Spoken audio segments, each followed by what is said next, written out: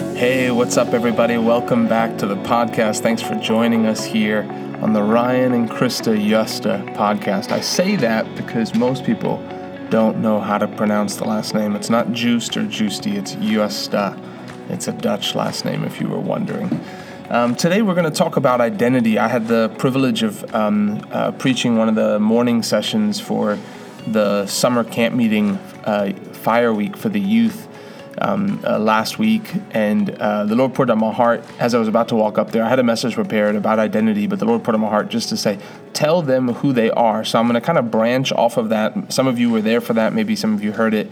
Most of you probably weren't, but branch off of that. This is something that really the gospel, part of the gospel is who we become. The gospel in a whole, if I was to give like a 5-point summary of the gospel, it's life is eternal, Man needs a Savior. Jesus is that Savior. With Jesus, you become brand new, and we're living for eternity. There's an eternal hope, right? And so part of it is that who we are by Jesus Christ. Yes, it's Jesus died, and it's about what He did and the finished work that He completed. But part of that is that we become new creatures. The Bible says that we are therefore new creatures in Christ Jesus. And that's something that we're learning and growing in our whole Christian life. We never just get a full revelation. We always increase in revelation, increase in knowledge, understanding that we're loved by God, that we're children of God. But we're going to call this one looking back and looking forward. You know, where you put your focus is so important. People,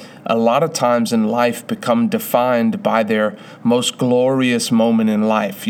I'm a big fan of J.R.R. Tolkien, and he wrote Lord of the Rings and he wrote The Hobbit. And there's a scene in there where he talked about towards the end of The Hobbit where they're sitting around the fire talking about the journey that happened, right? And for generations, for years to come, they could sit around the fire and tell stories about what happened. And that the difficulty, the year or 2 years of difficulty that they went through is worth it, because on the other side of it, there's the person grows, they become a better person because of the trial, but at the same time, they've got the testimony, right? If we want to give it Christian language, they've got the story to tell about what happened, and it's worth it to go through the days of difficulty. Lance Armstrong, the athlete, said that when I think back, I don't remember the pain that I went through to get to where I am, but I do. But I now have I'm summarizing. I still now have the joy of getting there with steroids. But either way, doesn't remember the pain. When you go through difficulty, you can look back, and I can't feel the pain of grinding it out at 9:30, 10 o'clock at night, working hard, working late, pushing and doing these things, but I still feel the enjoyment of what it produced for me. I'm still feeling the growth of who I've become because of the difficulty. So we go through these things, but a lot of people, unfortunately, don't live out of a place of victory. They don't live out of a place of their past victories. They live out of the place of their past mistakes, and it begins to define who they are. Where if you were to write a short story, give me in 30 words, 30 or 40 words, who you are, you may say something like, my name is Ryan, and I'm fun-loving, and I like this and I like that. But if I was to say, tell me who you are by your experiences, you would say, well, I was messed up when I was 17 and I got into drugs, and it's, I'm the former drug addict, right? I'm the former drug dealer. And some of those can be a testimony. Hey, look what God did in my life. If He can use this, I heard someone yesterday, if He can use this meth dealer from Maui, Hawaii, He can certainly use you, and you use it as a testimony. But many people, it isn't the testimony. They're just saying, they find their identity in what they did wrong, in their fall from grace. Hey, I was daddy's little girl until I got into the wrong relationship and got into sin, right? I decided and I determined in my life that I was going to be a virgin until I got married, until I messed up, and now I'm this Christian who's trying to get married, but I'm not a virgin, and it defines who they are, and they get their identity from that. Man, I've gone too far, I've done too much, and they're looking back at who they were, and they're letting that define them. And that's such a difficult place to be, because first of all, it doesn't give room for the grace and the forgiveness of God. That's why looking at Jesus is always the answer, as cliche as it sounds. The Bible says, looking to Jesus, the author and finisher of our faith, because of Him, we're different people. The Bible says that we're a new creation in Christ. You don't get a second chance. Being born again isn't a second chance because, if you're not born again, you're a sinner. If you get a second chance, Christianity is not a second chance at life. Please don't mess it up. Christianity is you become a new race of people. When you got born again, you went from human being, child of, in my case, Franz and Veronique, to child of God, new creature, altogether new creation. Like there's humans and then there's Christians, and we're a different race altogether. We're a new creature in Christ Jesus called Christians. And so God wants us to be able to separate ourselves because I take it back. God doesn't want us to be able to separate ourselves. God has separated us from who we are, and now we let Him decide, let Him define who we are. When you become a Christian, you don't have the right to pick and choose your definition. You have to obey what God says. You have to listen to what God says. If you become born again, you say, God, I give you my life. You're basically saying, whatever you choose to make me, I choose to be, right? I'm putting my life into your hands, and God has chosen to call you son, to call you daughter, to call you loved. It doesn't matter who rejected you. For many people, they were told, hey, you were a mistake. We weren't planning. My mom was told that as a kid. You were a mistake. I planned to have your 2 brothers. You were not planned. You were a mistake. And for her whole life, she's carried that as part of her identity of, I wasn't wanted by my parents. Her mom at some point told her, hey, we weren't planning from you. And when I found out you were coming, I didn't really want you. Right? When you got there, I didn't really want you. I learned I love you, but at first I didn't want you. What does that do for a child? Man, I didn't want you. There's no harder words for a child to hear, even people who are adopted. I didn't want you. I put you up for adoption, and people live out of that place. And so for us as Christians, we have to be able to look at the gospel and decide that the gospel dictates who we are. I'm going to read to you from Philippians chapter 3. So Philippians 3, man, I love this passage. Verse 7, it says, I once thought these things were valuable. Paul's talking about who he was, right? He was I was circumcised, in verse 5, I was circumcised when I was 8 days old, a pure-blooded citizen of Israel and a member of the tribe of Benjamin. So he's looking back at his past accomplishments of like, man, of the whole tribe of Israel, God's people, I was excelling in my field. I was the best of the best. I was the purebred of the purebreds, right? And so he says, I once thought these things were valuable, but now I consider them worthless because of what Christ has done.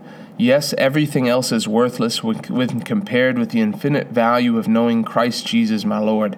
For His sake I have discarded everything else, counting it all as garbage, so that I could gain Christ and become one with Him. I no longer count on my own righteousness through obeying the law. Rather, I become righteous through faith in Christ. For God's way of making us right with Himself depends on faith.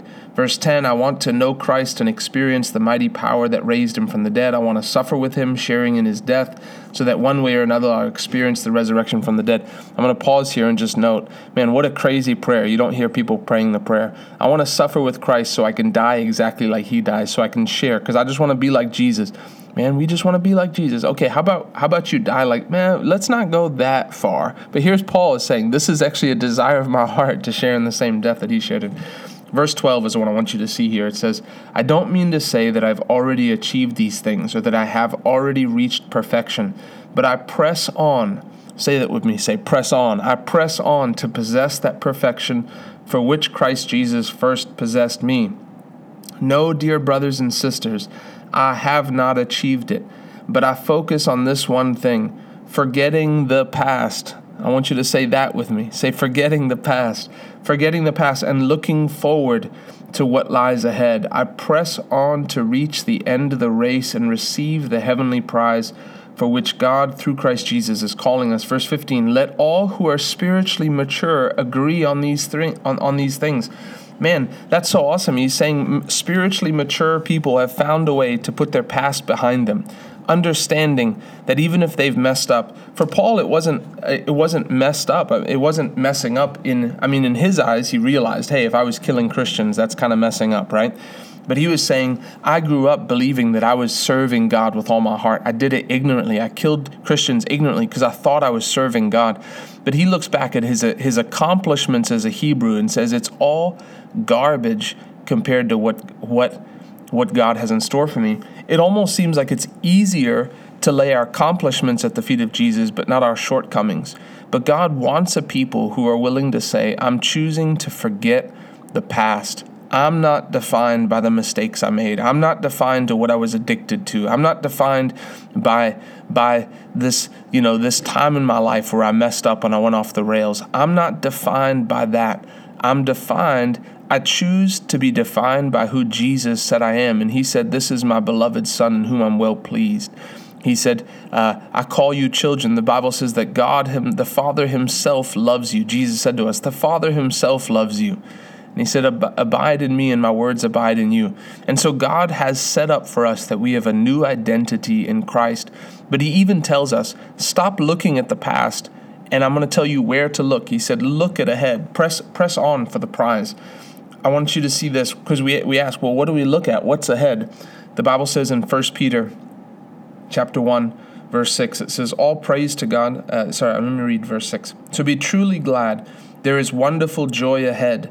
Even though you must endure many trials for a little while, these trials will show that your faith is genuine. It is being tested as fire tests and purifies gold, though your faith is far more precious than mere gold. So he's saying, be truly glad. There's wonderful joy ahead. God is telling us, look ahead and see the joy of what's ahead and focus your eyes on this. Spiritual maturity comes from being able to not focus on the last thing you did wrong. They say you're only as good as your last whatever, fill in the blank. For me, it was you're only as good as your last sale. You're only as good as your last, in ministry, you're only as good as your last message, right? And that's how mankind judges. You could have people who are doing really well, and then for a week something goes wrong, and what's happened to them? They've fallen off. And people judge you by this, and you can almost create this like timeline of events, and you allow your identity to be formed around that rather than looking to Jesus and who you are in Christ Jesus.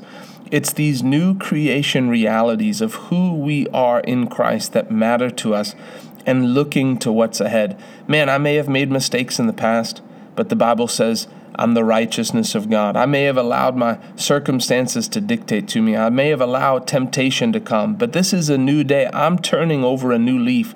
Because of the gospel, I'm setting my sights on who I am in light of the word. The Bible says, be perfect as I am perfect. Man, that's awesome. I'm going to choose to set my eyes on who God has intended me to be. Lord, do a work in my heart. Lord, do a work in my life. Lord, do a work in my mind. Help me to think the right thoughts so that I can be fully pleasing to you. God has a great plan in store for you. But set your focus on that. Don't let yourself be dictated. A lot of people, and this is going to help somebody, a lot of people get around a group of friends and then they get categorized with those people. The Lord has done so much in your life, but you start hanging out with a certain group of people and you almost like take on that identity. There's different friends. You see it. There's different friends that bring out different sides of your personality. And for some of you, there's friends that you really have there's no reason you still need to be spending time with them. You aren't their missionary going in to save them. Like you change when you get around them. They don't change when they get around you. And that's a problem. For many people, they keep this old identity just because of the people that they keep around. It's funny. I talk about weight loss, but I used to be 70 pounds heavier than I am now. But there's certain friends that I get around, friends that I have still that I had when I was heavier, that when we get around each other, we both just want to eat more because it's what we used to do. We used to get together and be like, let's go to get Sonny's buffet, all you can eat buffet. So when we get around each other, I said it to him the other day. I was like, hey man, when we're together, like we're reckless with the way we eat. We're just like, yeah, let's get dessert and starters and meals and whatever. Just order it. Let's do it. And he laughed. He's like, I do. He's like, I'm never like this when you're not around, but there's certain friends that bring things out of you. There's groups of friends that you need to say goodbye to because they're bringing out a past identity of when you were in the world, when you weren't serving God, when you weren't on fire from God. And it doesn't matter what you say, but they treat you like who you were. Where you need to choose your friends wisely. You need to choose your companions wisely. Eagles hang out with eagles, right? And so looking forward at what lies ahead, the joy that's ahead that God has for you. God has a plan for your life, and it's a good plan. And He's got something for you to focus on. Stop looking at your past and letting your past dictate who you are and the decisions that you make. And this is also the key to finishing strong. I get calls from people, especially a lot of the salesmen that I used to work with, and they call me and they're like, hey, what's the key to finishing out the year strong? What can you tell me? And I always tell them, take it one day at a time, because so many people can look at their whole body of work and be like, man, this year has just fallen apart. I'm just ready for this year to be over. But it's like how you perform today makes a difference in the rest of your year. You can decide. People who wait, I'm going to make changes next year. I'm going to make my New Year's resolution next year. Start that stuff today. Be the person you want to be today. One of the things that the Lord showed me that really helped me before I was married, even before I had met Krista, is the Lord showed me and said, be the husband for her now. Even though I hadn't met her, right? Be the husband for her now. What does that husband look like? Be that person now. Is that husband texting other girls? He's not texting other girls. Stop texting girls, right? Is that husband going on people's Facebook and Instagram and looking at people's profile pages? That husband's not doing that. Carry yourself like that husband. Man, that'll preach. Somebody better shout and better watch out what you're doing on the internet. But if you make those decisions now, who is the person God has called me to be? If you're called to ministry, are you going to wait till you're in full-time ministry till you act like a minister? Carry yourself like a minister now. Carry yourself like you're in full-time ministry. I ask people this question, and it freaks them out. If you were handed a ministry, if you were the president of a ministry, if you were preaching at a church, at 1,000-person church, and it was your church starting this coming Sunday, what would you change in your life? If you're called to ministry, this is a real question. If you had a week of meetings that started tomorrow and you were preaching every night, what would you change about your personal life? Would you all of a sudden be like, man, I better start praying every day? Well, you should start that right now. Be in the Word. Look ahead to what God has from you and start shaping your life by that. Stop looking at your past and letting it hold you down. Some people have felt like they're underachievers their whole life, and they let that dictate their decisions and their actions. But that's what we got for you today. Stop looking back, look forward. God's got great things in store for you. We love you. Please screenshot this and post it on Instagram. That's a great help for us. Tag us on Instagram. We love you. Thanks for listening. You guys are awesome.